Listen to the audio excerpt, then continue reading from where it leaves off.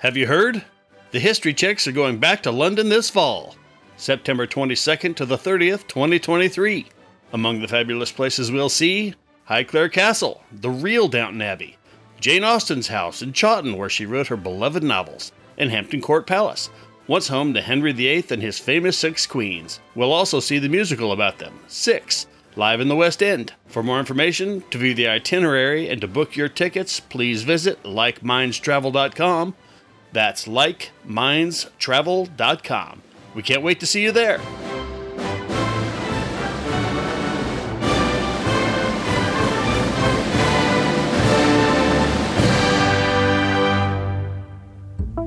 Welcome to the History Chicks, where any resemblance to a boring old history lesson is purely coincidental. And here's your 30-second summary. Ona Judge defied one of the most revered historical figures in America to escape the institution of slavery. Though she spent the rest of her life as a fugitive, she managed to direct her own existence on her own terms, answering to no one, free at last. The end. Let's talk about Ona Judge. But first, let's drop her into history. In 1796, Napoleon Bonaparte was appointed commander-in-chief of the French army, and then he got busy with war with Austria, for starters. The first elephant arrived in the United States from India. President George Washington paid to see it in Philadelphia. Edward Jenner inoculated an 8-year-old boy with the very first smallpox inoculation. Tennessee was admitted as the 16th state in the United States, and John Adams was elected the second president. Walter Hunt, the future inventor of the safety pin, and Princess Charlotte Augusta of Wales, future History Chick subject number 13, were both born. Catherine the Great and Auld Lang Syne writer Robert Burns died. And in 1796, a woman enslaved by Martha Washington took her future into her own hands. Hello, and welcome to the show. During our last episode, we covered the life of Martha Washington. And while it is, of course, not strictly necessary to listen to that one first, we did give more context as to politically what was going on in the outside world that would be very helpful for context during today's story. So, up to you. Either do or do not go back. We will refer to some things that happened, and if you would like to know more details, go back one episode on your podcast player. Also, you should know that here during recording day, there's literally nothing we can do about it. Gale force winds are blowing everything about, and my neighbor has a collection of wind chimes. So if you hear them, it's just a delightful reminder of the power of nature, and there's nothing I can do about it. And now, without further ado, on with the show. Mariah Judge was born sometime in the year 1773 or 1774, though traditionally she's given the birthday of January 1st, 1773, on the Mount Vernon estate in Virginia that was owned by George Washington, the first president of the United States. She was the fourth of the 5 children of Betty, one of the plantation's enslaved people, and no one is sure how many children her papa had, but he was a white man named Andrew Judge, an English indentured servant whose 4-year term of indenture had been bought by George Washington. We talked about this in the last episode, but we're going to lay this groundwork again. George Washington had owned enslaved people since he inherited them from his own father at the age of 11. He had since bought many more, but Martha Washington and her 2 children had inherited somewhere in the neighborhood of 300 enslaved people after the death of her first husband, Daniel Custis. Most of these people worked on other properties, but approximately 80 enslaved people accompanied the new bride to her new husband's home at Mount Vernon. The tough truth for us to swallow, of course, is that the father of our country, while fighting for the American colony's freedom, was in fact a slave owner who accepted this as the natural order of things for his whole life. One of those enslaved people that went with Martha to her new home with George Washington was a woman named Betty. Betty was a mixed-race enslaved woman. She was most likely the daughter of an enslaved Black woman herself and a white man. Now, you can speculate all you want. Enslaved women had no control over what men did to them. So whether the union was consensual or not, we have no way of knowing. Personally, I lean to probably not, unfortunately. Betty had been raised on the Custis properties. That would be the first husband of Martha Washington. And as we all probably know at this point, enslaved children were not given any type of reading, writing, arithmeticking education. What the education that they did get was for their future service to the family that enslaved them. In Betty's case, by the time Martha Dandridge, the future Mrs. Washington, married her first husband, Betty had worked to a position where she was a seamstress. So that's how Martha first knew her, making her clothes and making her curtains. And by now, the time of Ona's birth, Martha Washington could depend on her skill working with the extraordinarily expensive and long-awaited fabrics that had to be imported from England. So Betty is working on these exquisite materials, and she is also having to make clothing for the enslaved people, all made of poor quality and or rough fabrics, and everyone got one set of clothes a year. Because Martha had been working with Betty for so long, Martha had trained Betty up to do things the Martha way. And that's how she's going into Mount Vernon. So she's a pretty valuable member of the servant staff in Mount Vernon. When Betty had moved from her original house, the Custis house, to Mount Vernon, Austin was allowed to come. So she was able to bring a son with her. There's always the fear when you enter a new establishment that is when families were separated. When anything happened, someone died, someone got married, someone moved house, someone experienced a bankruptcy, any single thing could affect the integrity of your family. And it was considered by the Washingtons and their friends to have been a very benevolent act to allow Betty to bring her small 2-year-old child because, obviously he was a useless mouth right then. Andrew Judge, Ona's father, was also an experienced tailor. In fact, it was he who made and designed George Washington's uniform as commander of the colony's forces later. George Washington was vain enough of his appearance that we know this was a very, very big deal. So these two people, Betty and Andrew Judge, had a lot in common.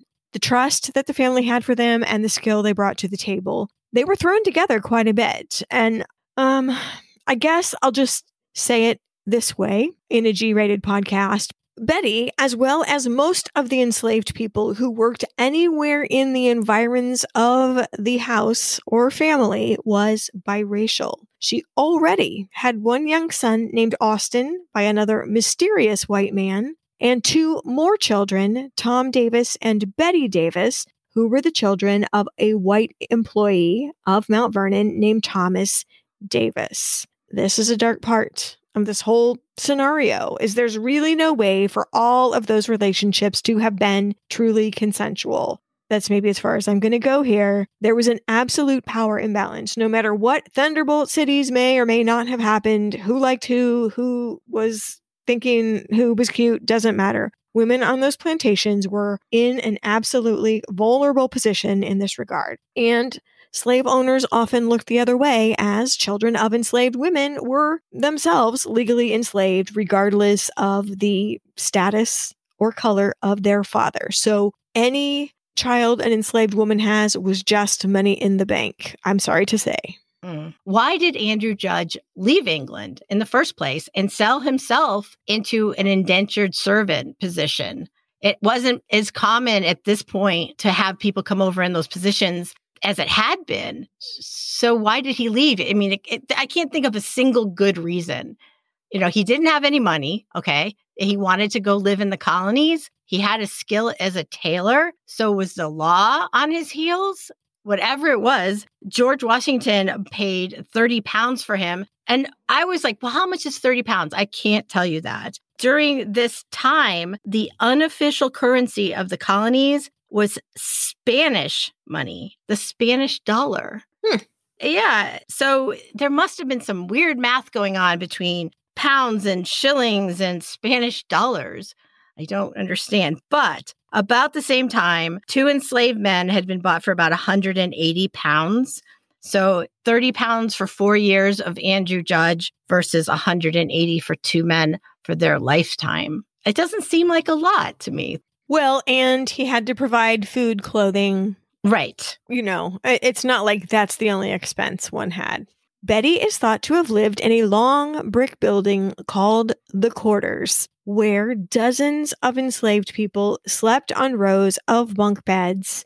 They did have a fireplace for warmth and to cook with, but children just slept on the dirt floor. Each enslaved person was given tight rations of cornmeal and the less desirable pieces of meat from butchered animals. Children that were too young to work efficiently or officially in the fields were often tasked with maintaining a garden. Oh, how benevolent was the master to let 6-year-olds keep their families from starving by tending a garden. They also took water to the fields, they picked fruit, they swept. The very, very, very youngest were the only ones that could play for what that was worth. And they were usually watched only by enslaved people that were very, very, very, very, very old, too old to be seen to give any other sort of useful work. Ona was born into this life where, as a young child, she would hardly have ever seen her mother. Her father left Mount Vernon at some time in her early childhood and never was heard from again. And though George Washington considered himself in the class of benevolent slave owner, he was not above allowing grim punishments, whipping, separation from family, or in some cases, sending you to the sugar or coffee plantations of the Caribbean, which was, of course, almost and often a death sentence. So there's another person that Ona hardly ever saw as a young girl, and that was George Washington, the master of the house, who was mostly gone. Away at war. What war? Well, the shattered round the world, the Revolutionary War. We talked about that in more detail in the last episode. From the time Ona was only 2, George Washington was gone. During this time, her mother had another daughter, Philadelphia, father unknown. During those formative years for Ona, Martha Washington was away a lot too. We talked about that in her episode, how she would go and visit wherever he was camped for months at a time. But it wasn't a cats away, mice will play situation. There were Washington and Custis family members who were put in charge of what was happening at Mount Vernon. Near the end of the war, although they didn't know it yet, when Ona was around 8 years old, a British frigate called the HMS Savage, appropriately enough, sailed up the Potomac River, burning all the fine estates they found along the way. And one Lund Washington, distant cousin of George Washington and caretaker of the entire estate, started panicking and headed to the ship to parley with the captain, who said, "Oh," upon finding out where he was exactly, "I must express my personal respect for General Washington. I would not have entertained taking the smallest measure offensive to such an illustrious character. Sweetness plus threat, like, bring me the finest chickens and gunpowder in all the land. I drink from the keg of glory." 10 points, if you can identify that somewhat skewed reference. Lund Washington ended up giving the British captain a large supply of food and other supplies. While there was so much confusion, he took on some more cargo. 14 men and 3 women who were enslaved at Mount Vernon went on the ship to escape.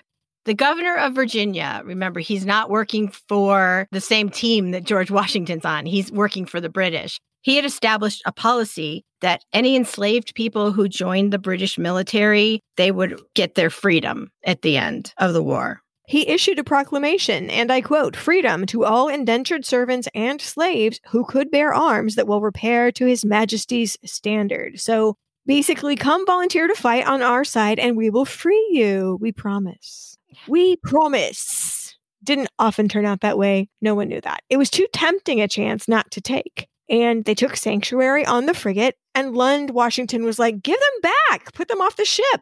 "Nope," said the captain of the ship, or actually, "Not bloody likely," and pulled up anchor and drove away. George Washington, upon hearing about this whole cockamamie episode, was absolutely infuriated. He was infuriated with his cousin for capitulating and for offering things. He said, although I don't think this is true, that he would rather Mount Vernon had burned down than to act that way toward the enemy.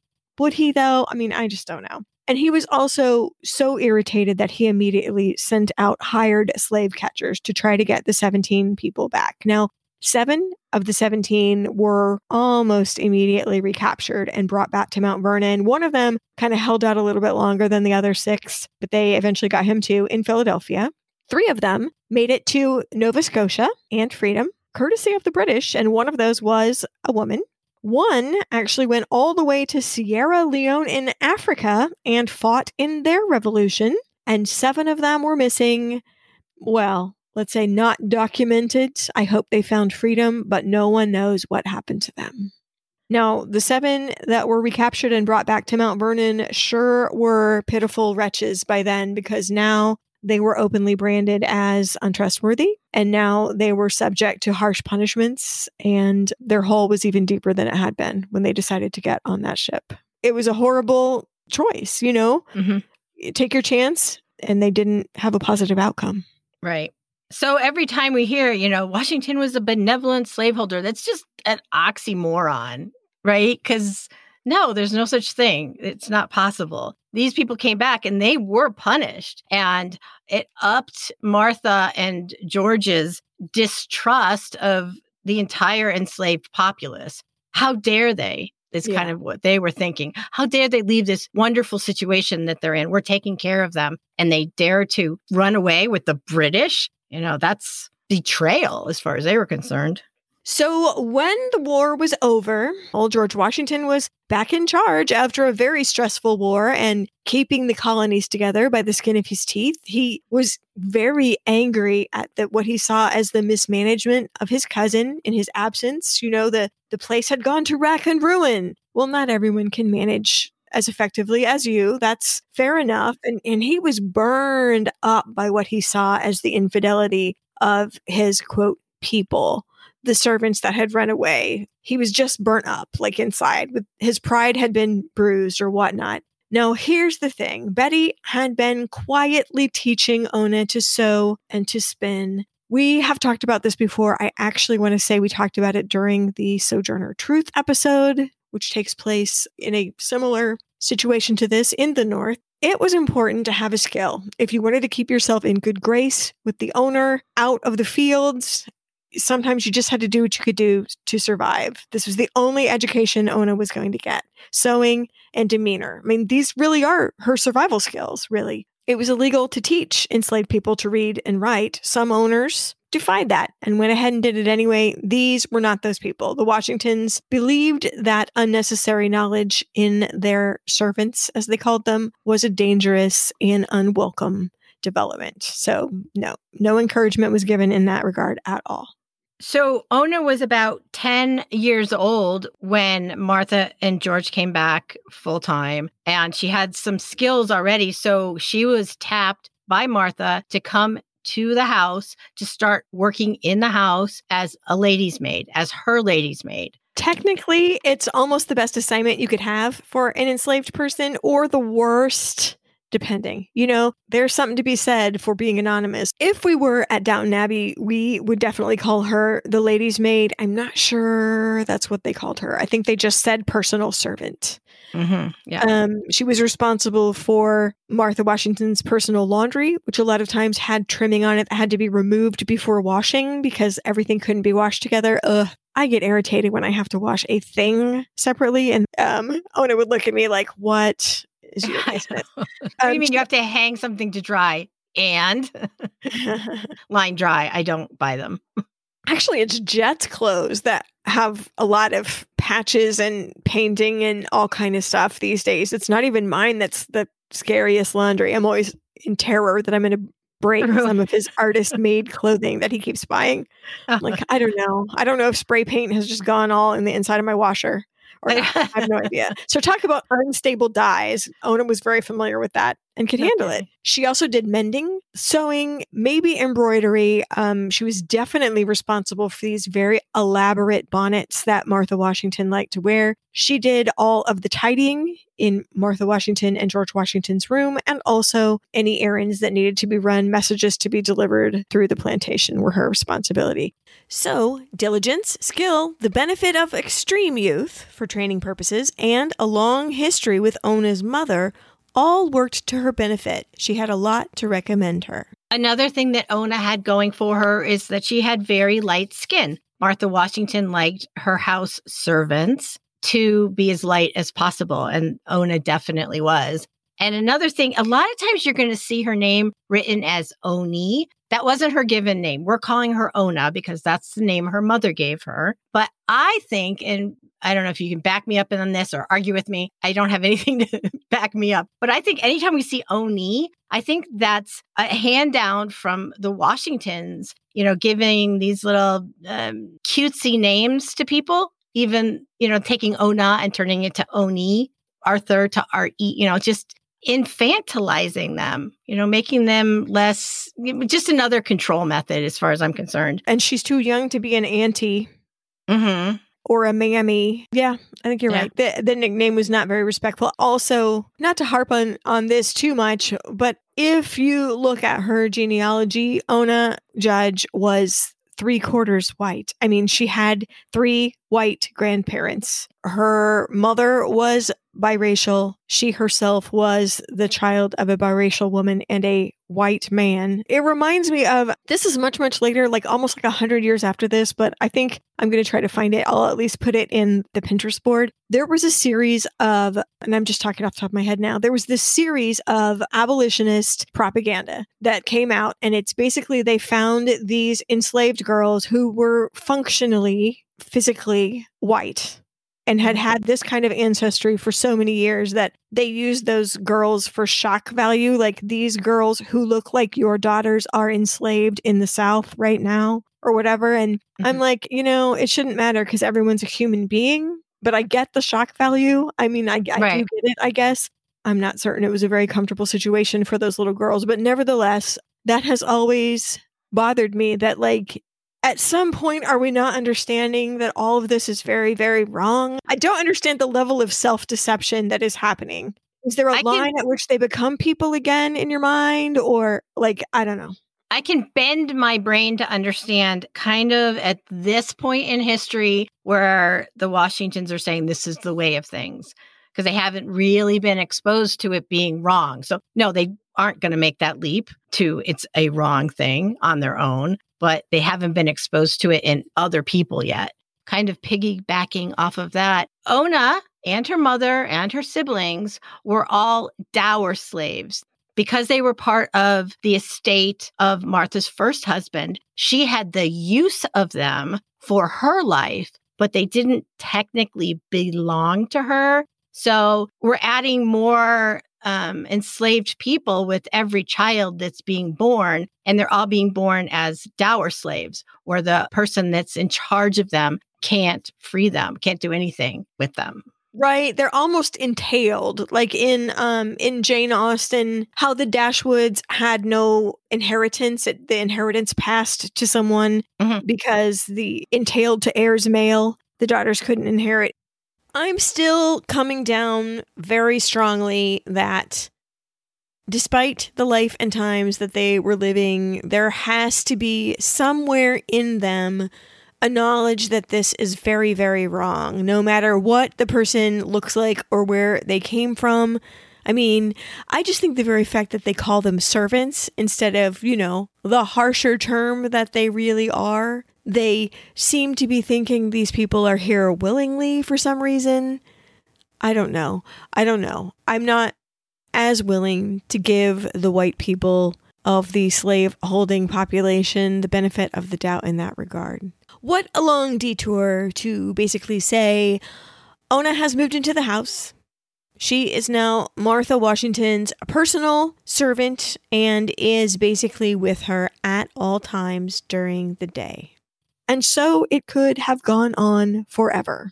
But as we've spoken about before, in 1789, after representatives from all 13 colonies, having hammered out the Constitution between them, all ratified it as the new law of the land, a message came from them inviting George Washington and telling him that he had been unanimously elected to be the country's first ruler. George Washington and Martha were reluctant pioneers into the world of American diplomacy. But they went to New York to take up their duties as the President and Mrs. Washington.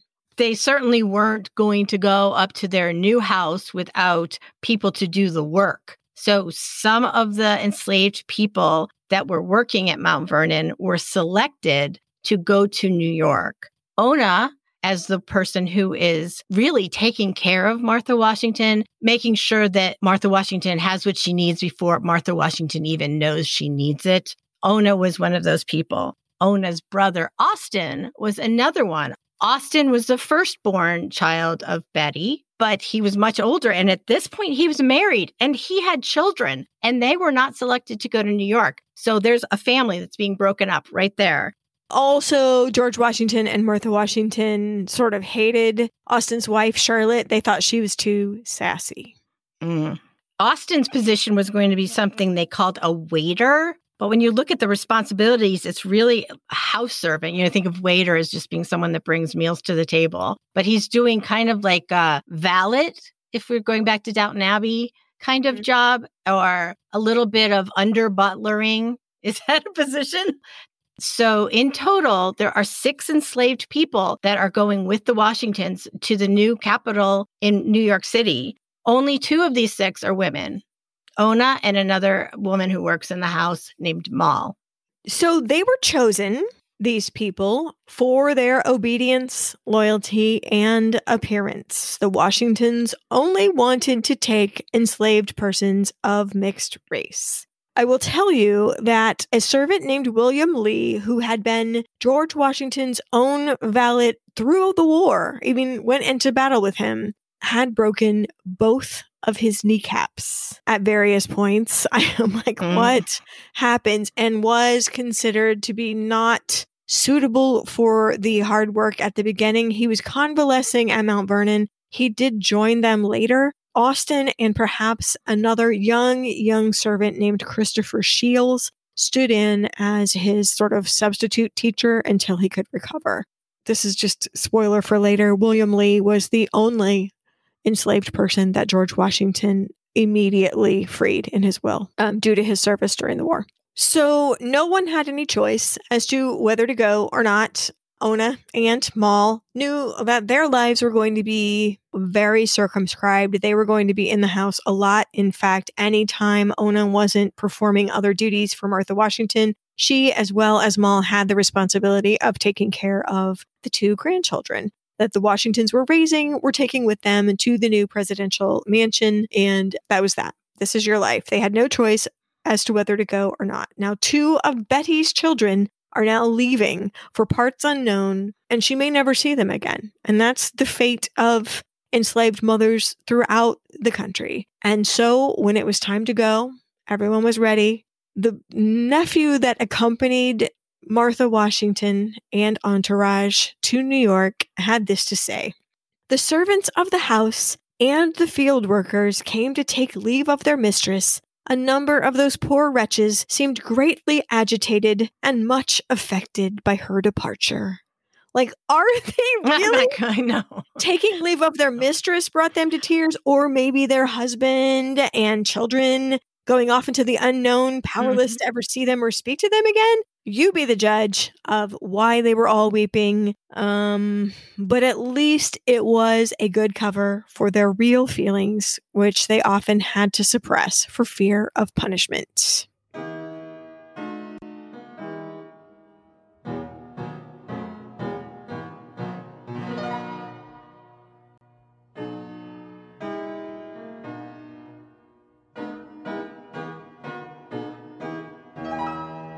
On the journey, the entourage stopped in Philadelphia. What an eye-opener this place was. George Washington's valet, William Lee, had been here before and had told them at home about these mythical beings, these free Black men and women who lived in the city. In fact, he had met and wanted to marry one from his time before, and George Washington said, "Well, Margaret, you might move to Mount Vernon if you like." And I'm like, if I was Margaret, I'd be like, not bloody likely. And, no record of her response, but Margaret never appears at Mount Vernon. So we can pretty much guess what it was. It would be the height of not prudent for Right. a free woman of color to move to Virginia and live on a plantation. I'm just, Yeah. The city was crowded, and it was also full of white people, about 45,000 of them, which today I'm not sure will even qualify you to get a McDonald's, but at the time was the biggest city in the United States of America, the brand new United States of America. Well, Ona was out on the move with Martha, following her.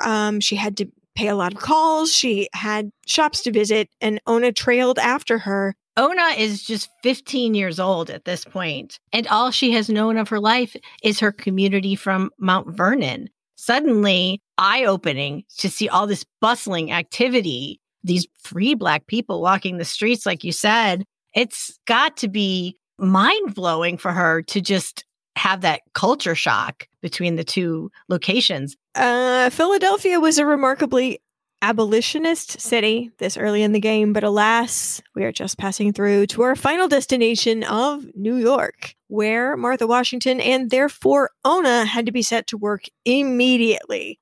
Martha Washington is in the public eye, much against her will, but constantly on stage, knowing full well she's setting a precedent, and she and George Washington were establishing a sense of security for a wound-up post-war, newly joined-up nation. Pressures were immense. Martha Washington could only let off steam in private, which means in front of, directed at Ona, who really had no recourse but to pacify, soothe, please, praise, and pat down her mistress at all times. How about that for an education? She's learned for the last 5 or 6 years how to calm down Martha Washington, to how to anticipate what she needs. So now it's high alert because Martha's not in her home either. In New York, there were free Blacks. About 10% of the population of New York was Black, and of that, 2/3 were enslaved. But having enslaved people in New York at the time was still considered a status symbol, like it was in the South. In Philadelphia, it was kind of starting to ease off as far as that's concerned. But in New York, it was still very active. There was about a year and a half of constant novelty and constant work. I have to tell you, even when I go to a new city, there's almost like this fatigue that hits, like there's novelty fatigue. At least I have it. Maybe it's just an introvert thing. No, I get it. Yeah. And so here she is, a year and a half of just constant novelty with constant pressure. And then her mistress is not unstable, but like Ona's the only safe person to vent to. So she's absorbing all of this energy too. The whole entourage, much to everyone's relief, traveled back to Mount Vernon to regroup. Austin and Ona got to see their mother, their older sister. Well, her older sister, Austin's younger sister. Too confusing. Also named Betty. Super confusing. had a baby in their absence. And man, was there a lot to tell. I mean, imagine the rapt audience of things that these returning adventurers had to tell. And after the break was over, the presidential household would have to head out again, this time to Philadelphia, which was going to be the temporary capital of the United States of America, while the brand new federal city was being constructed on land given up by Maryland and Virginia for that purpose. Off they went, back to work for the Washingtons, still the same old work for the enslaved people. The valet, William Lee, was considered to be too broken now. He was too broken. He had been left behind and had been given a pension by George Washington and was not living large, but was not subject to the hard field work that other retired servants had to be exposed to. So 2 additional enslaved people came with this new entourage. A cook that I'm going to call a chef because that's his role, called Hercules, and his teenage son named Richmond. Hercules was powerful and handsome, and he had very, very high standards in the Mount Vernon kitchen. He ran his staff with not an iron fist, but like he almost ruled by being grievously disappointed in you. Right. You wanted to please him. He was a natural leader. He took charge of that aspect of the kitchen, though I want to be very clear that over him in the kitchen was a free man of color named Samuel Francis, who ran the Queen's Head Tavern in New York City at 54 Pearl Street, which is now called the Francis Tavern. George Washington's local, I guess, while he had been a war general. The very place he had bid farewell and good luck to all of his officers after the British had left America. So Mr. Francis himself, owner of the tavern George Washington used to hang out, owner of George Washington's Cheers, was now the steward over all the staff. George! Yes.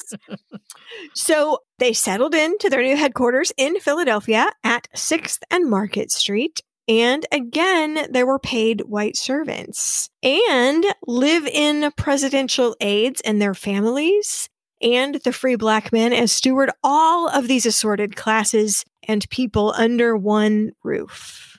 There could be up to 30 people living in this one 3-story building. Close quarters, I guess, is all I want to say about that. I mean, it was the size of 2 townhomes. Like if you imagine a Philadelphia street, a nice townhome, it's a double wide townhome, but it's still big, but 30 people could be living in there, not just crashing for the night. And it's weird, the remodel, there was like a center room that was a master bedroom where George and Martha slept. And then on either side of that was a small bedroom. One was for Nellie, their grandchild, and the other was for Washi, her little brother. And Ona and Moll each shared a room with one of the children. So Ona's bedroom door opened onto her employer's bedroom. I don't know if I would like that. No, we talked about this back in Lizzie Borden, how the Victorian house that they lived in, and we saw it for ourselves last year when we went. You know, it was like one bedroom after another. You had to go through them to get to the next one. But that's a family. These aren't family. It's a whole other ball of wax. So Ona set to sewing and ladies' maiding. She had childcare with a strong dose of sounding board responsibilities. She was allowed out to run errands, taking Nellie to her school, picking up a special request at a store. I have to tell you, getting out must have been her only real outlet. And again, she saw free people of color everywhere. One that had stuck in her mind was free women selling stew by the side of the road for money that they were allowed to keep. It was too dangerous, of course, to talk to any of them. Everyone knew who she was. The postilions, whose names were Giles and Paris, were always in public, of course. I imagine they had a vast circle of friends among the other enslaved postilions. Let's call them decorative footmen, with perhaps a dash of security. But it was Hercules who was the most famous among the Black population of Philadelphia. He had, as cooks had from time immemorial, a valuable perk. The definition of perquisite, historically, a thing that has served its primary purpose and is then given to a subordinate as a customary right. So from time immemorial, cooks, including Hercules, could sell a lot of the kitchen byproducts. Fat and ashes were sold to soap makers, animal skins to tanners, feathers to mattress makers. Old tea leaves were often used as a cleaner, weirdly. They'd sprinkle them on the stairs and then brush them off to freshen the stair carpet. As a matter of fact, they talked about that in Manor House, which I highly recommend, where they take modern people and put them in as servants in a manor house. They talked about cleaning with tea leaves, or frankly, people would dry them and sell them as tea leaves, which is so gross to me. Yeah. But whatever. Any leftover broth from the boiling of meat could be disposed of in this way. Bones, peelings, nothing was wasted. Everything could be used by someone. And Hercules made hundreds of dollars in this perfectly respectable, allowable sideline. He was allowed to keep it. That is amazing to me. And he was allowed to spend it. Hercules was known as being a very dapper man. He was always very well dressed when he left the kitchen, which he kept pristine. The reason that they had taken him in the first place is the mother-daughter team the Washingtons had in New York as cooks were just sloppy, and they wanted no part of that because Hercules keeps the kitchen beautiful and clean and spotless and presents these wonderful meals. So he was top dog, I would think, of a lot of the enslaved people in the house, as much as that's a top dog position. Well, he was also a top dog out in the street. He was famous for having a gold-tipped walking cane that he used mostly for emphasis. He had a blue velvet tailcoat, also notorious for that. He was an extremely handsome man, walked with his head high, a swing in his step. He was the one that had a vast network among the free people of Philadelphia. He was famous. Famous. Ona was also supplied, by the way, with significantly better clothes than her compatriots, just because she was always in the public eye. But she was an accessory to her mistress. And I don't know, because traditionally, if we're talking about perks, one's lady's maid, the perk of that position is having access to every single item of clothing your mistress casts off or no longer wants, belongs to the lady's maid. I'm not sure if that was, I'm not sure. Yeah, I see Martha there's a dress that she'd worn a lot, having it redone by Ona, to a different style and reusing it. Yes, Ona had a lot of nice clothes. And she also had the ability, while she was in the house, unseen. We've talked about this before, how the people in the back, the servants, can talk. And so she was able to make her own connections, quick ones. I mean, it's not like she could sit down and have a cup of tea with these people while Martha was having her call in the parlor, but she could meet them, and that's something that didn't really happen too much at Mount Vernon. Shortly after the Washingtons' arrival in Philadelphia, the Attorney General for the new United States came to Martha in, as they say, a swivet. 3 of my servants, by which they meant, of course, enslaved people, they called them servants, made them feel better.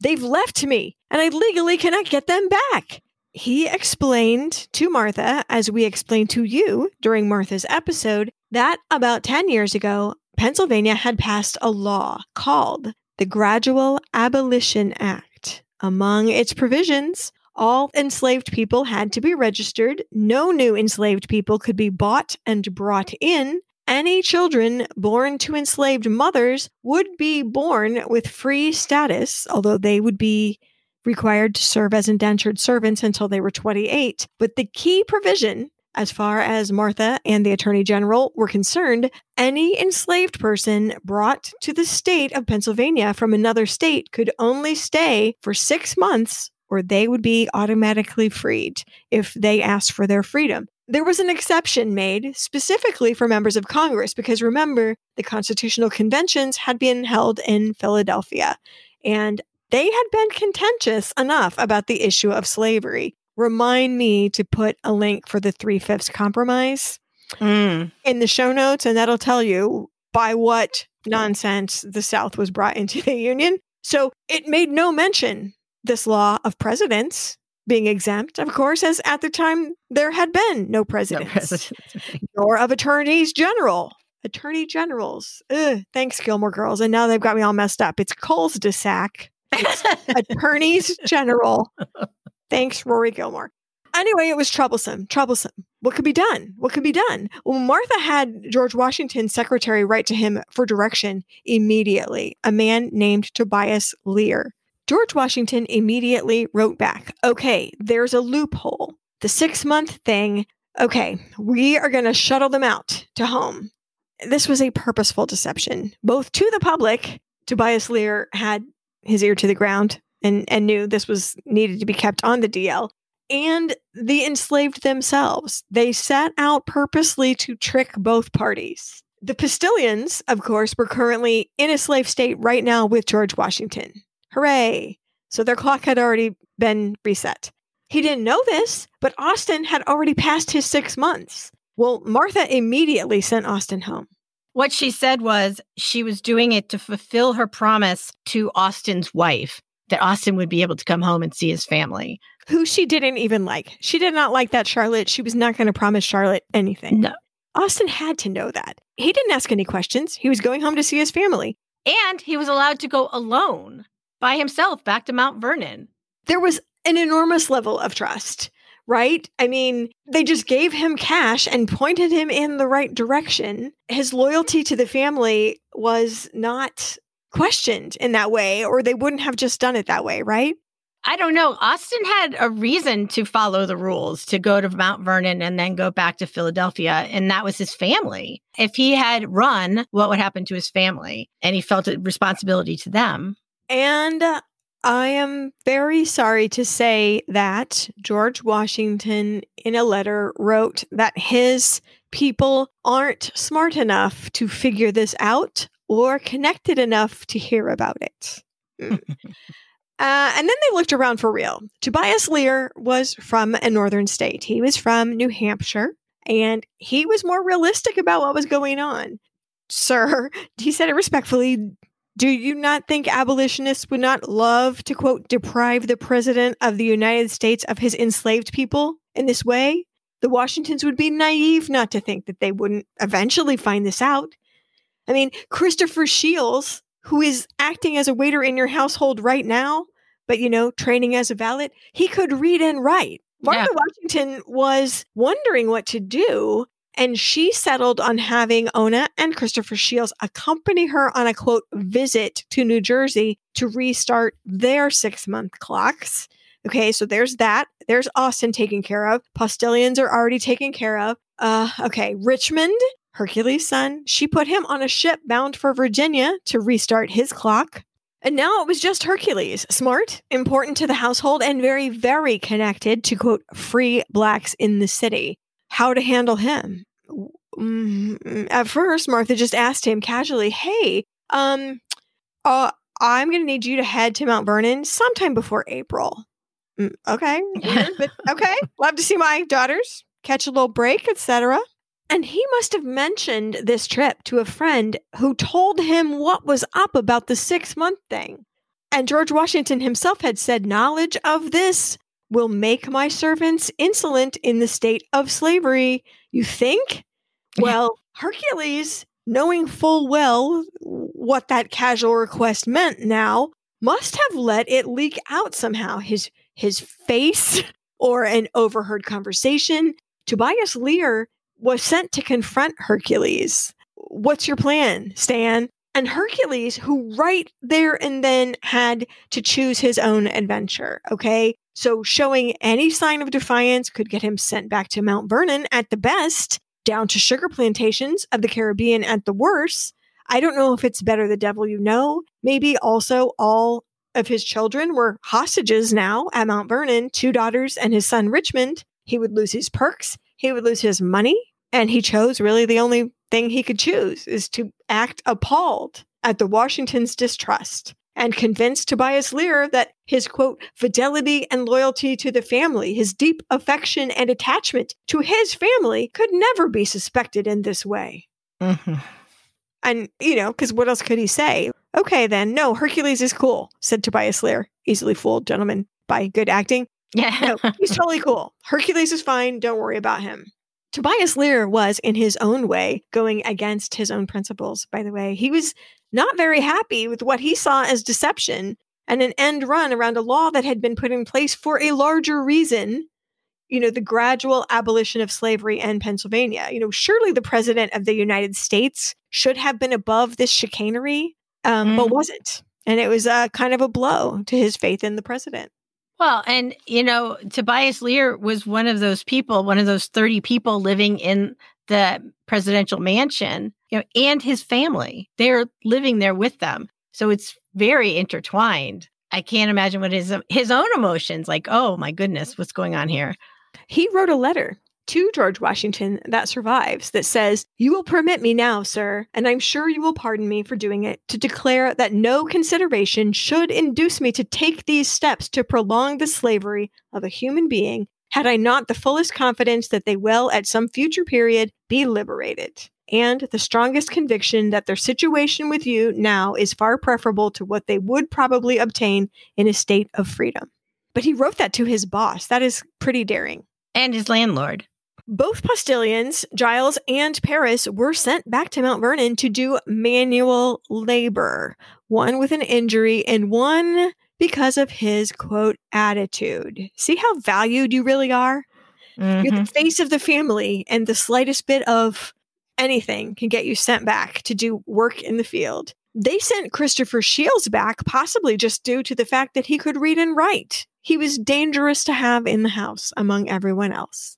In 1793, when Ona was 20, the Fugitive Slave Act was passed. If a, and I quote, person held to labor they literally can't even write the word slave, escaped, the owner could himself or by deputy seize that person anywhere in the United States, bring them before a judge to prove ownership, and take them back into servitude. Anyone helping an enslaved person to escape faced prosecution and a large fine, including hiding them, transporting them, or providing supplies to them.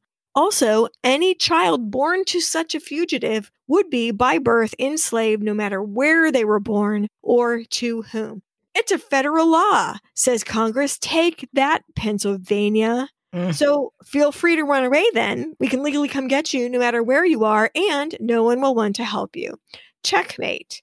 Well, slave owners were particularly jumpy because of a nationwide slave revolt taking place in Haiti. It had begun with a general and widespread enslaved person uprising and massacre of white people. And France, I think, to just stop the war, had declared slavery illegal. All men living in the French colonies without distinction of color are French citizens and enjoy all the rights guaranteed by the Constitution. Now, in the future, by the way, if you're following this conflict, I highly advise you fall down this rabbit hole. Britain will try to take it back and restore slavery. There was an able assist on the rebel side by yellow fever, which killed more British soldiers than anything else and helped the rebels to win, and they were ultimately successful. So there you go. That's going on in the background and is making slave owners in America so jumpy. So that's in the air. And this is the part earlier on, how I said, they weren't exposed to it. So slavery was just a way of life until they knew better. They should do better. Well, at this point, the Washingtons have been exposed to it and they're still doubling down. News came of a very, very personal and bad nature to Ona Judge. Her brother, Austin, who had always been trusted to go to Mount Vernon and back and had always done so before, ran into some unexpected high water when crossing a river, was swept away and drowned. He was taken out alive, but died right after he was rescued from the river.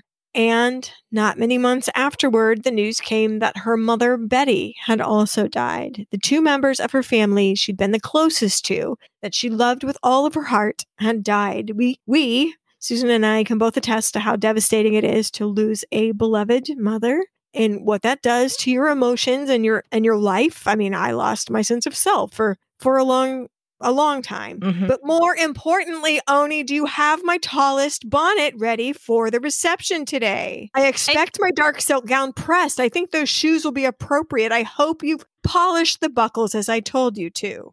And what George Washington wrote about Betty's death was, "It is happy for old Betty and her children and friends that she's taken off the stage. Her life must have been miserable to herself and troublesome to those around her."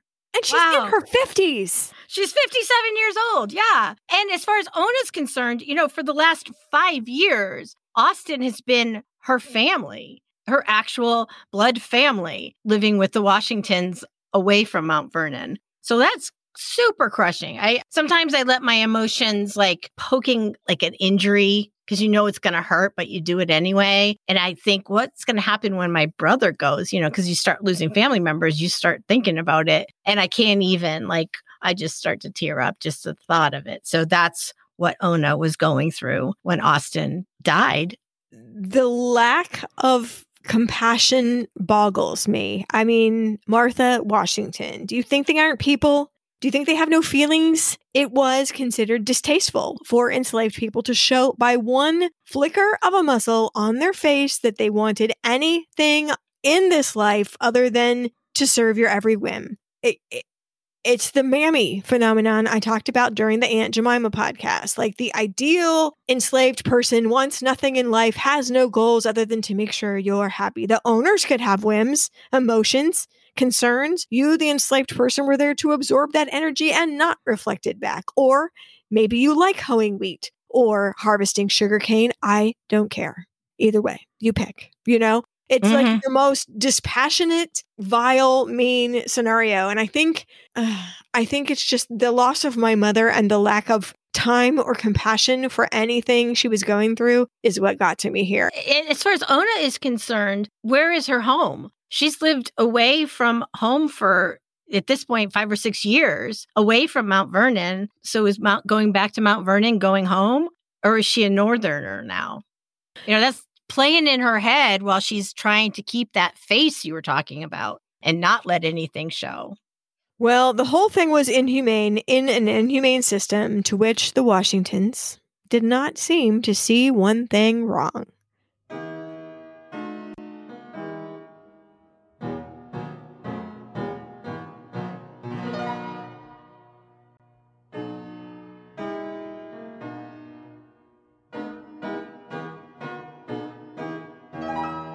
And now the capper, as far as Ona was concerned. News came from the Washingtons' oldest grandchild, Eliza, elder sister of Nellie and Wash, who lived in the house. She was engaged to a man named Thomas Law. Wasn't it amazing? Ona certainly remembered Eliza. She's about her age and a thorn in the side of everyone during her visits at Mount Vernon. She had a temper. She had a notorious temper. We referred to this a little bit in the Martha Washington episode. She was jealous of her 2 younger siblings who lived with their famous grandparents. George Washington and Martha disapproved heartily of this marriage behind closed doors. Now, the man was a lot older. That's very common during this time period. But he was a British citizen. What have we just been doing? How's it going to look? Not only is he a British citizen, but he has 3 children of mixed race from when he was in India. 2 of them are with him. So whatever the Washingtons discussed in private, and I will tell you, I'm certain Ona heard quite a bit of whatever it was. I mean, I'm talking thumbs down. Outwardly, the Washingtons were very supportive. So happy! It would have been a scandal to stop it. And George Washington had often expressed that he did not believe in separating 2 young people in love. Okay. Ona knew how much the Washingtons hated the thought of Eliza's husband. And Martha Washington fretted about her granddaughter's volatile nature. From childhood, she'd been the poppinest off of all the poppers. What can I do? What can I do? Oh, George, I have the best idea. Ona has been such a calming influence on me that I will send Ona to Eliza as a wedding present when we leave Philadelphia. At the same time, George Washington had decided not to seek a 3rd term, but he was still president. So he is putting out fires everywhere, knowing that he's not going to continue on as president. All this stuff is going on. And then there's this Eliza situation. So Martha presents it. It's like, okay, I guess that would work, right?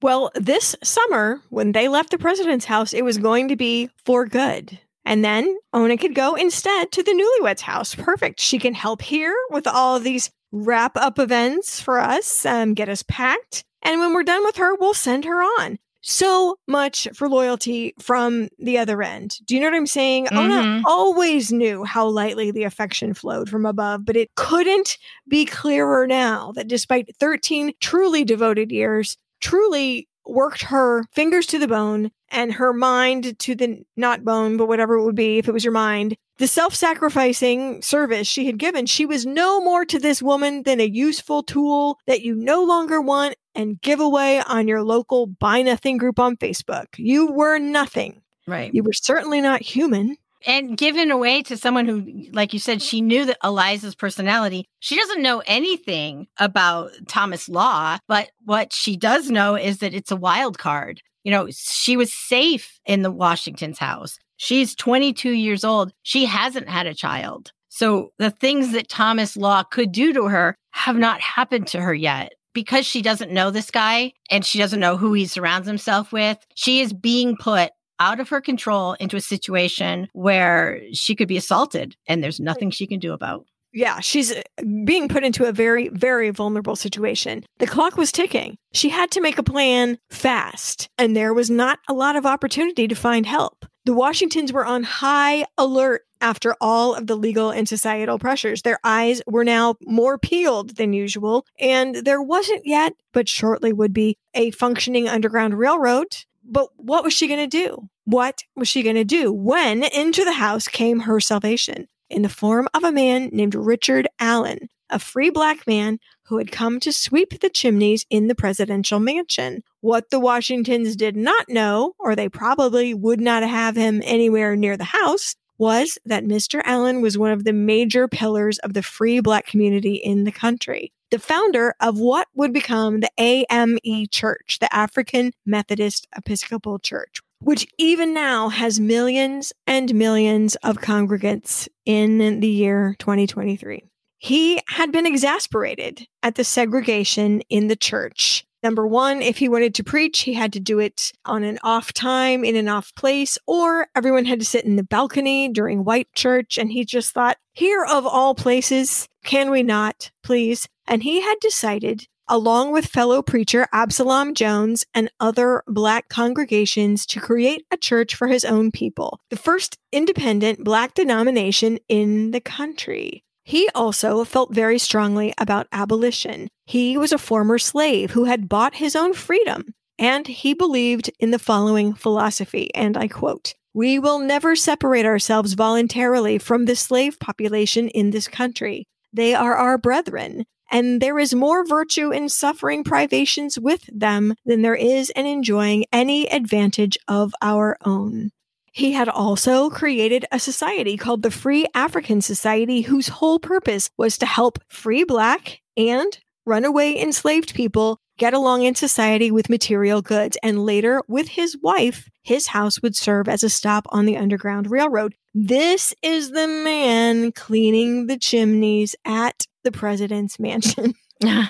This is the man to whom Ona surreptitiously told her plight, maybe the only person with an existing network who could actually help her. And here he appears in the parlor, just when she needed him.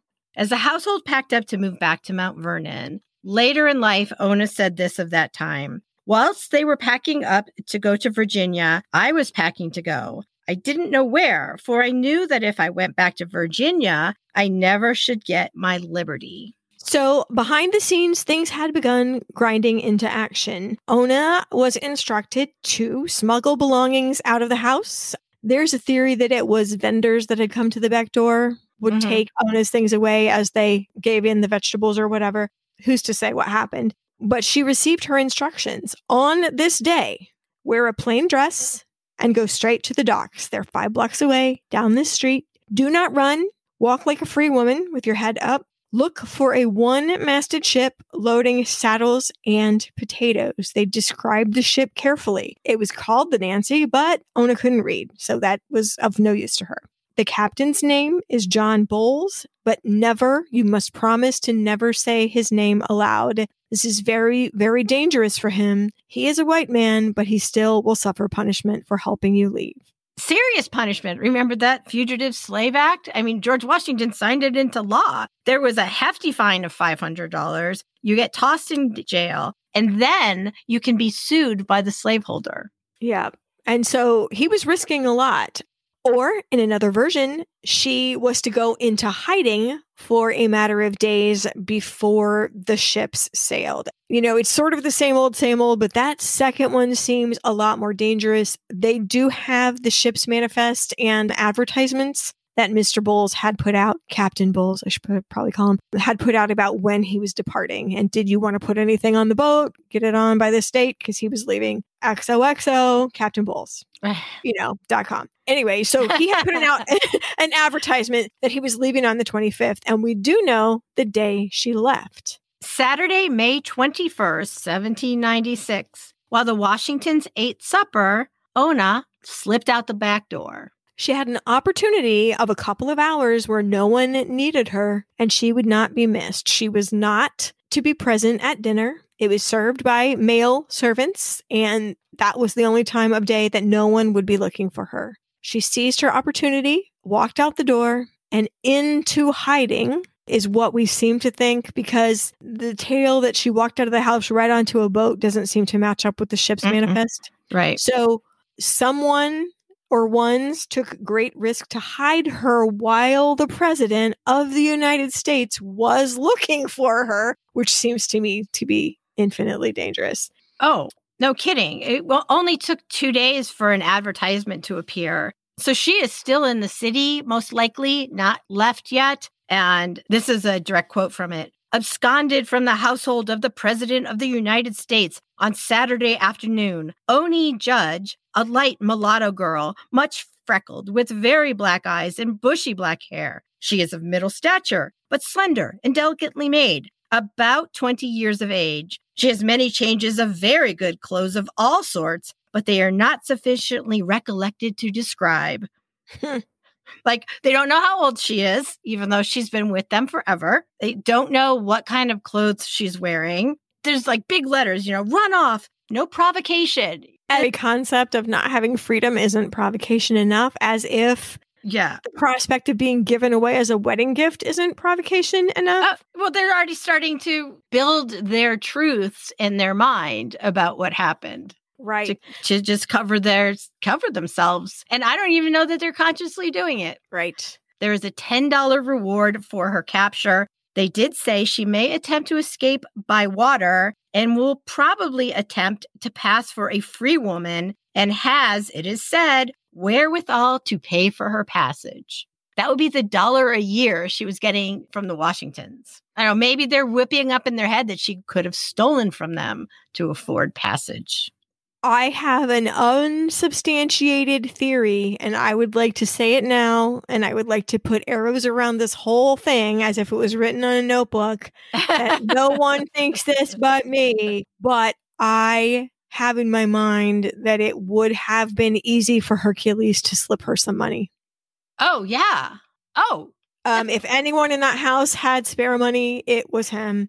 More on him slightly later, but I just wanted to put that out there, knowing that no historian will tell me that Hercules gave her money. But, if your work friend is in peril, sometimes you got to break the rules. Right. And when she's in peril and doing the thing that you are thinking of doing yourself. Right. Yeah. Why wouldn't you help her? Well, on whatever day the ship sailed, which we seem to think is May 25th, 4 days after she walked out the back door, Ona sailed out down the Delaware River, north along the coast, and up to New Hampshire. She left the ship in New Hampshire, Tobias Lear's home state, by the way, as well as John Bull's home state. She was in the right spot. New Hampshire wasn't a free state like we think of it. That wouldn't happen for another 60 years. But it was more progressive, and it was working on eliminating slavery in the state. In Portsmouth, there was a Black population. It was much smaller than Philadelphia, so that must have been eye-opening for her when she got off the boat. But there were also white people that were more than willing to help Ona along in the community. She's in the right place. She was told nothing more than, quote, someone will pick you up. To keep the network safe, people were told as little as possible in case they got caught, to save the network for the next person. She, much to her relief, was recognized and taken in by a free Black family, and thus the first part, the most perhaps acute part of her journey, was complete. And now the hard part for real began. She needed to get a job. Probably was not good to advertise her sewing skills. No. The small free Black community in town embraced her in Portsmouth, is where she went. Portsmouth, New Hampshire, embraced her as one of their own. She was able to join a church. She was able to go shopping. She was able to work. It is believed that the community taught her to cook. She had learned to clean way back in the way back. She was responsible for a lot of Martha Washington's cleaning and also cleaning of the children's rooms, etc. So she did have some basic skills in that area. And her work with fine fabric had taught her laundry. So she was useful, but she really, Hercules in the house, who would cook? I am familiar with an expert cook in the house. Who wouldn't make a charcuterie board just to get by? I don't know how to do that stuff. So somebody taught her some basic foodstuffs, and she was able to support herself. It was a pittance, but you know what? She was working for herself. She had to learn every single thing about how to be free, and I'm glad she had the community around her. So one fateful day, Ona was walking down the street and saw someone she recognized. A girl named Elizabeth Langdon, the daughter of a senator, friend of young Nellie Washington, who Ona had been in a room with many, many times. Ona just kind of walked past her and didn't look at her. You know how you walk by people that you don't want to see in the grocery store? Same thing. They might see you, but are they going to say anything? She's hoping not. She's just passing by, even though she was recognized. Elizabeth went home and said to her father, I didn't know the Washingtons were in town. honey, they are not in town. What makes you think they're here? I just saw Oni in the street. Papa's head went up. Ruh-roh, ruh-roh, ruh-roh. He knew Ona had left the president's house. He knew the efforts being made to find her, and now he knew where she was, and he wrote to his friend, George Washington, and told him. George Washington and Martha got the news, and they were livid. They felt they were betrayed, and there had to be a good reason that Ona had left them. Why would she leave us? She had everything, and we treated her like family. We had been giving Ona money every once in a while, and we had been sending her out to plays, out to the circus. This is about the time that elephant came to Philadelphia, so I couldn't tie it together that she saw it, but George Washington did. So anyway, as far as the Washingtons were concerned, they were saving their enslaved populace from death. What are these people going to do on their own? They won't be able to get a job. They'll be emancipated, but they'll be dead because they can't support themselves. They felt that they were treating all of their enslaved people, Ona especially, because she was so close to them. They felt that she, Ona, as well as all the enslaved people at Mount Vernon, were living in the lap of luxury, all thanks to the Washingtons. It's a privilege. Why can't they be more appreciative? You'll recall from our last episode, the Martha Washington episode, that Martha was convinced that Ona had been seduced away from the Washingtons by a dastardly and charming Frenchman in revenge for America's position of neutrality during the French Revolution, which I am like anything but a simple desire to be free, right? Right. We are going to construct a cockamamie scenario based on nothing, rather than admit the system in which we are a major cog is a flawed and inhumane system. So I'm just saying, the mental lengths to which they will go to not think about this. So George Washington wanted her back desperately, mostly because of the insult, partially because his wife wanted her back so badly, and he's a good husband, or at least one that wanted a calm household. Right. And so he determined that he was going to go get Ona back. But he had a problem. He had to be surreptitious because this new country was becoming super fractious now that the common enemy, that's the British, had left. And now everyone was putting their finger over the line in the back seat and getting bumptious with each other. Like they're on a road trip, and small fractures were occurring in American society, one of which was the issue of slavery. So he wanted to circumvent the law that he had signed into being, the Fugitive Slave Act. It said that if the slave was captured, bring them in front of a judge so that the slaveholder could get them back. Well, he didn't want that. That's public. He just wanted someone to go grab her, take her from the arms of the Frenchman, and bring her back to Mount Vernon where she belongs. And so he, in his capacity as president, like one of those CEOs that it's like, I can call on the company resources for all of my personal needs. He called the Secretary of the Treasury, wrote to him. Obviously, he didn't pick up the phone, and said, send him a text. Yeah, send him a little text. Do you have a man on site at the port? There was often a customs official, and that's under the Secretary of the Treasury, and that's the government official that would be on hand. Do you have a guy on site? I need that guy to go over there, get Ona, and put her on a boat. The end. What about the due process provision? What about we have to go to court, right? And you're going to have to give me an affidavit that you own her or whatever. And he goes, I will pay you for your trouble in money and gratitude from the President of the United States. Unsaid to break this law. Mm-hmm. Yeah. Presidential privilege, of course.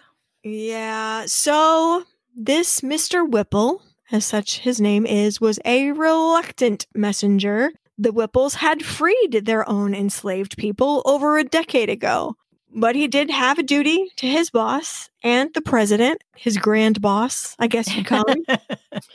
And so he decided he was going to perpetuate a trick and put about in the city that he needed someone to help his wife in the house. And did anyone know of anyone that needed a job, a good job that paid well? Ona was looking for a good job that paid well in a house.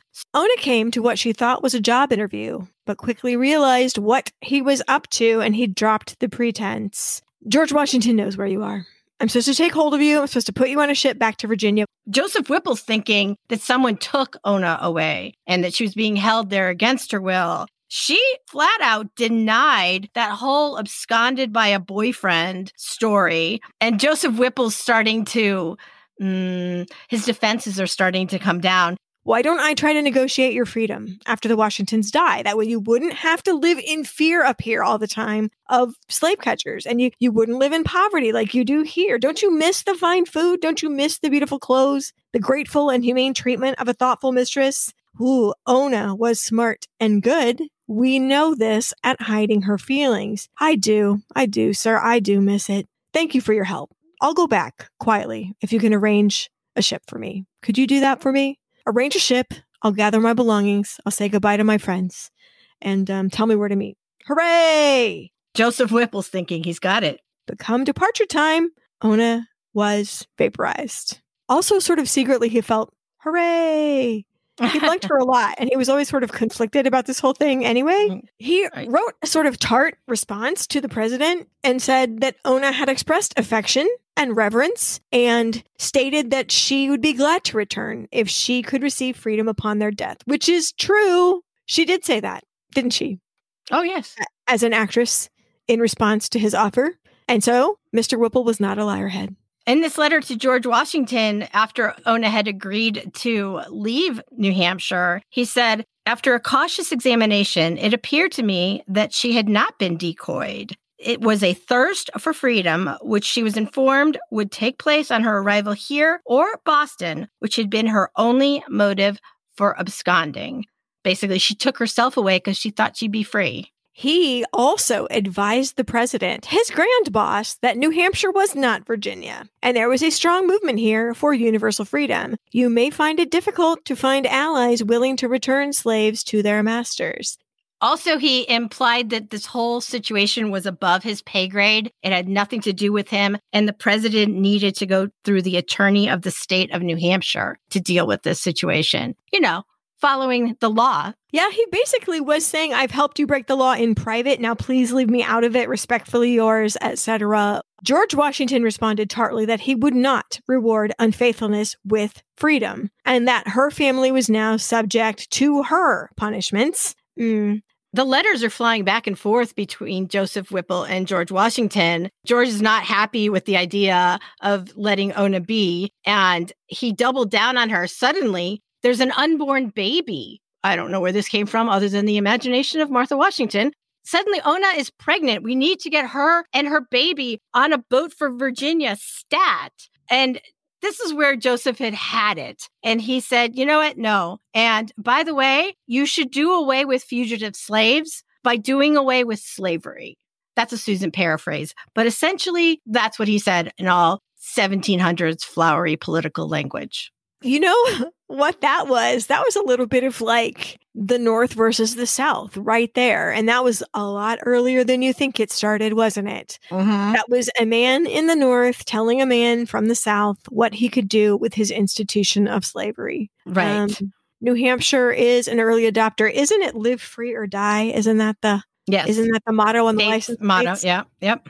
Back at the ranch, Hercules' son, Richmond, had been caught stealing something. And in the jumpy nature of all things in slavery in the Washington household, Richmond and his father, Hercules, who, as far as they could tell, had done nothing wrong, were accused of gathering money to make their own bid for freedom. And Hercules, the man of the velvet tailcoat, the man of the gold cane, was sent back to Mount Vernon and set to manual labor. Now, that is a punishment, yes, but also an insult and a mental punishment. You can pretend to be valuable to us all you want. You can pretend to be the cock of the walk up here in Philadelphia, but we have the power to send you to the fields of potatoes where you will spend the rest of your life.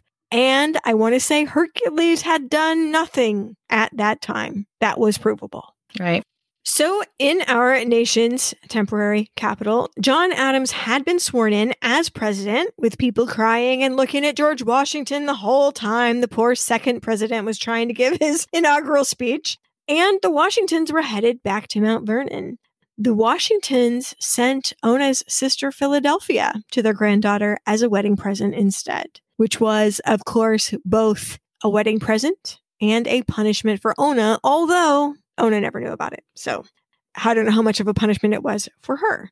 Less than a year after she left the Washingtons, Ona married a black free sailor named Jack Staines. Sailors of this nature were often sort of high status in the community. There was a sort of a lump sum payment, all the profit from the voyage. Everybody got a certain share, like a half share, a quarter share, whatever. And a lot of times they came back with these lump sums that was enough to buy land or a house. It was both practical for security and protection in a very man-centric society. It may have even been love. I mean, I don't know. It could have been. Jack Staines and Ona decided to get married for whatever reasons. It was perfectly legal for two free black people to marry in New Hampshire. All they had to do was go down and fill out an application for a license. Well, Joseph Whipple had to flag that license and tell the clerk, one of these people isn't exactly free. I don't know what you want to do about it. I can't do anything at this point. So the clerk kind of kept putting their application down at the bottom of the pile. He'd do his work. Oh, there it is again. Oh, it's down the bottom. Because he didn't, the clerk didn't want to anger the former president of the United States either. Ona and Jack went to a nearby town, got the documents they needed there, and were married. Ona Judge Staines gave birth to a baby girl within a year of her marriage, who they named Eliza, which is whack. Oh, it's so whack because at about the same time, Elizabeth Parke Custis Law also gave birth to a little girl named Eliza. The irony. But that's just like more of the same, naming the children after yourself. But like, why would Ona name a child Eliza unless as a reminder of the spark, of the impetus, of the reason she took the step to leave her enslaved position and go out into the world? Like maybe like you're the reason that I am now free. And here is your namesake to remind me of that. I don't know. I thought that was wow. But according to the Fugitive Slave Act, young Eliza Staines also belonged to the Custis estate now and was enslaved by law. Baby Eliza Staines was property legally. Back at Mount Vernon, Hercules had finally had enough, and one day during George Washington's 65th birthday party, Hercules also escaped. He left, and although George Washington sought for him as hard as you ever could, and Hercules was super famous, the thought is that he went back to Philadelphia where he had so many contacts to hide him, and he was never heard from again. Hercules, we think, escaped to freedom. I think that what I'm about to say, it just kind of shows that there's a crack happening in the whole benevolent slaveholder situation. Because when someone asked Hercules' little daughter if she was sad that she would never see her father again, she said, no, I'm very happy because now he's free. So even the kids are starting to realize, oh, look at this is an option. George Washington never forgot the insult to his pride, to his estate, and his status, and he decided to try again. He sent their nephew, Burwell Bassett Jr., brother of their niece/surrogate daughter, Fanny. Did we tell you that Fanny married Tobias Lear, the secretary, as her second husband? I mean, she actually died about a year after they got married, and then this man married another niece, also named Fanny. I couldn't even make a diagram of this. The end. That's all I'm going to say about that. But anyway, so that's who he is the brother of the young girl that they raised practically as a daughter. Anyway, Burwell Bassett just showed up at Ona's door one day. Ona was 26. She opened the door, and sure enough, he's a familiar figure to her. Like most of the younger generation of Washington relatives, they had all trooped through Mount Vernon, lived there, played there, for however long in their childhoods. He says, to the woman that opens the door holding her child, if you come back with me, you'll not be punished for your misdeeds. Will you come back with me right now? And she just said, no. What? His hair stood on end. How dare this person? Like he almost had the vapors about getting known by a person of color. How dare this person talk to me this way? I'm free now, and I choose to remain so. He literally was, the word I'm writing is poleaxed, which I'm going to bring more into modern language. He was poleaxed by her defiance, by her pretending to be his equal, which all she said is, what is this? 1, 2, 3, 4, 5, 6, 7, 8, 9, 10. 10 words, and he lost his mind. That's right. Well, he thought he was just going to slide in there, give a logical explanation, and of course, Ona would come back with him. And he even promised that she would be freed as soon as she returned, because Mrs. Washington has missed you so much. I'm not buying what you are selling. He had to retreat for a night, to regroup. He was perfectly willing to do whatever it took after that response. How dare she? And he was staying at the Langdons' house. Those are friends of the family. And he openly spoke of his experience. I'm sorry. He makes me laugh. Oh, no kidding. No kidding. Because he's like licking his wounds and thinking, okay, well, sweetness didn't work. I'm just going to go in and not be sweet. I'm just going to take her physically. I'm going to get a boat ready for her and just take her by force if necessary.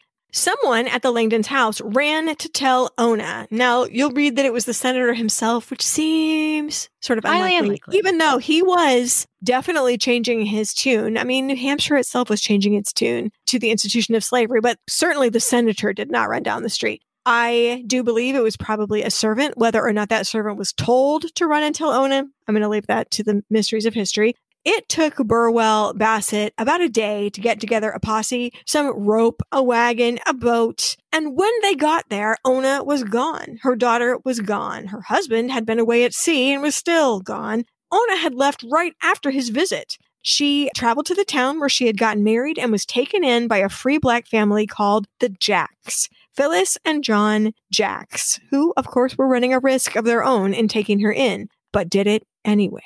Burwell goes back to the Washingtons and said, look, Ona is married. She has a baby. She hadn't been kidnapped. So that story is still perpetuating that she had been kidnapped by a Frenchman. They're still holding tight to it. The Washingtons were going to have to come up with another strategy and Burwell out.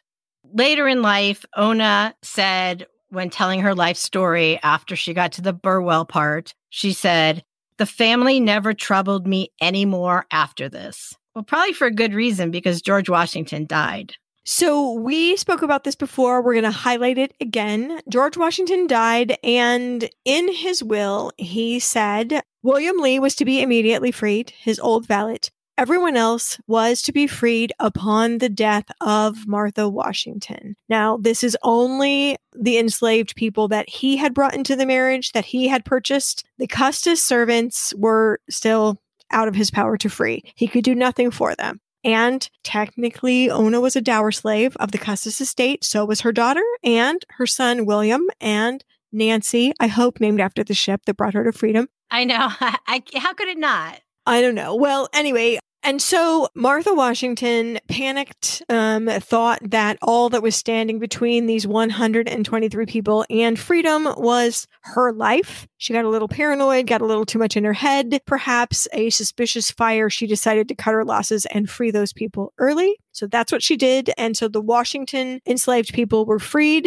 So George Washington freeing his slaves and the dower slaves still being enslaved by Martha for perpetuity in the Custis estate. It's so intertwined because these people have all been living together in a community for so long. Even our friend Hercules, he was owned by George Washington. His wife was a Custis dower slave. So her children were all dower slaves. So it's not like, there's not like a clean line. Like you guys can go, you guys can stay and be divided up among the Custis grandchildren. There's no cleanliness to it at all. I know. And Hercules, technically, unless there was an exception that I don't know about, was freed when Martha Washington freed all of George Washington's own enslaved people, because George Washington bought him off of a ferryman when he was about 11 with George Washington's own money. So it's not like he came to the house through any kind of inheritance or anything. So technically, although Hercules may or may not have ever known it, he had been freed from approximately 1800. Martha Washington died in 1802, and her Custis servants were spread among the 4 grandchildren with no regard for family ties. Unfortunately, our friend Ona did not have a very good time right after this. Her husband, Jack Staines, died the year that she turned 30. Only 30. Phyllis Jack, the mother of the family in which she had taken refuge, died the year after that. Remnants of both families moved in together and tried to get along and gather their resources together. It was a very, very hard life. Ona's daughters had to work as servants at a neighboring farm, and her son William went to sea to support himself at the age of 15 or 16.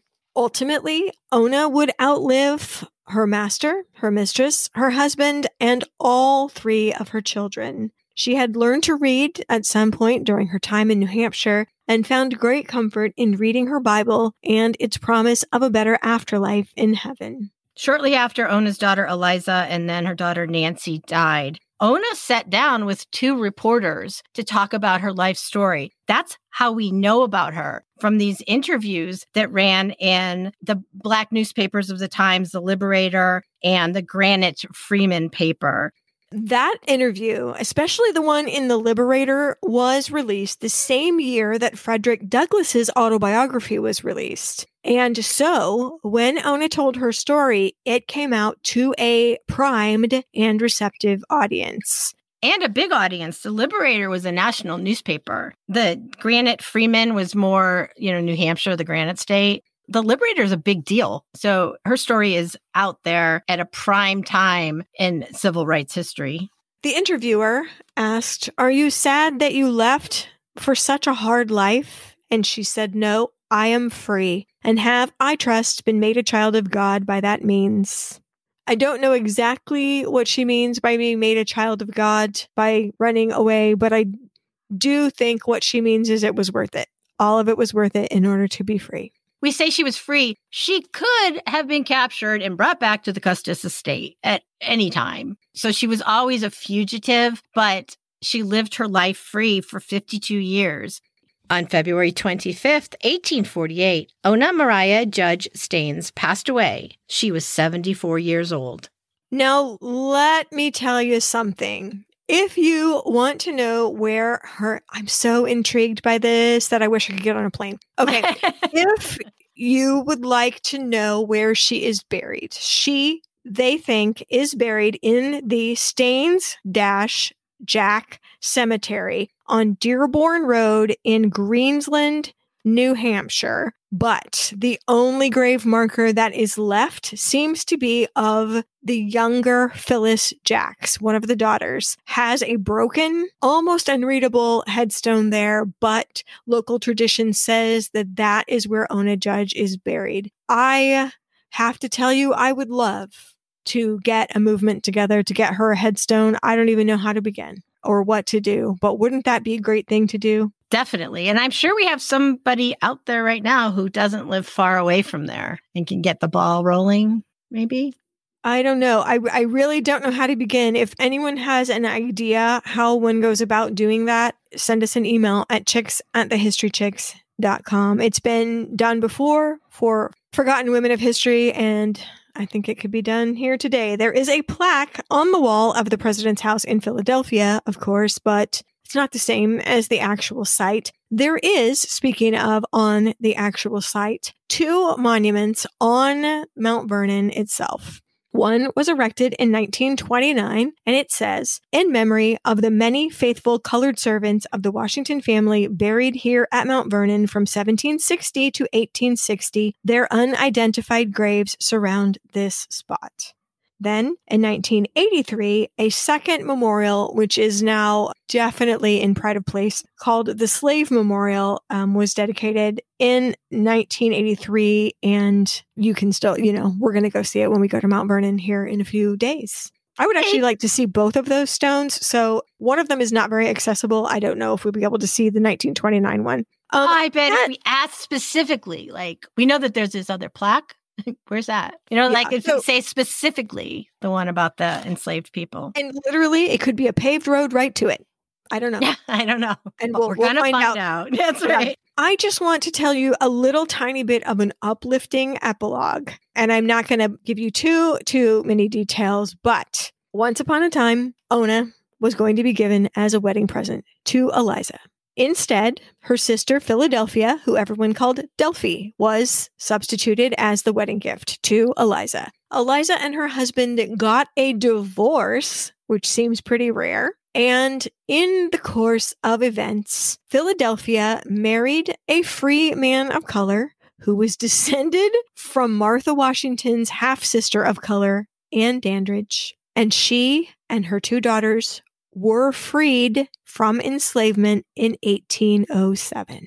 So the punishment that was inflicted by Martha Washington on Ona through her sister Philadelphia actually rebounded and came to a better end for Philadelphia. And I'm very glad for that.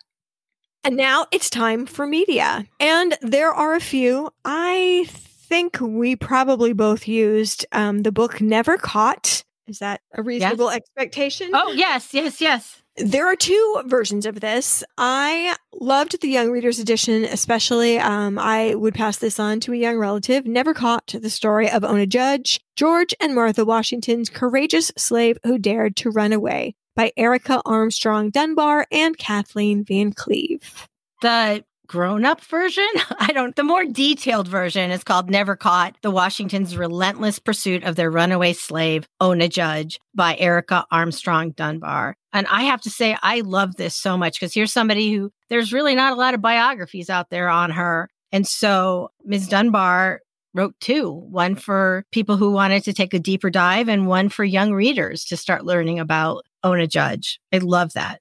Even younger, a children's picture book called Ona Judge Outwits the Washingtons by Gwendolyn Hooks is my recommendation for a children's book. I have The Escape of Ona Judge, Martha Washington's Slave Finds Freedom by Emily Arnold McCulley. So again, I checked out the President's Kitchen Cabinet. I wanted to learn some more about the household of George Washington and Hercules in particular, and I discovered my folded down pages when we talked about Zephyr. This is the same book. I'm sorry, Public Library. I folded them back now. That's a good book too. Also, Black History of the White House. Those two books put together. We talk about, they're building the federal city on land given by blah, blah, blah, and blah, blah, blah. But what we didn't say was it was largely built by an enslaved population that was rented for this project. So Black History of the White House is an important thing to put in your mind. Also, the book Ties That Bound, Founding First Ladies and Slaves by Marie Jenkins Schwartz. Basically, he talks about Washington, Jefferson, and Madison. Jefferson, there was no first lady, but the women in his life and their slaves. And then just one last book for the road, All That She Carried by Taya Miles tells the story of an enslaved woman and a specific piece of property. No spoilers. Right. Yeah. No, that's a good one. Now, as to videos, at last, hooray, huzzah, raise a flag. We finally have a drunk history episode. Yeah, I know. It will never be as good as the Harriet Tubman episode.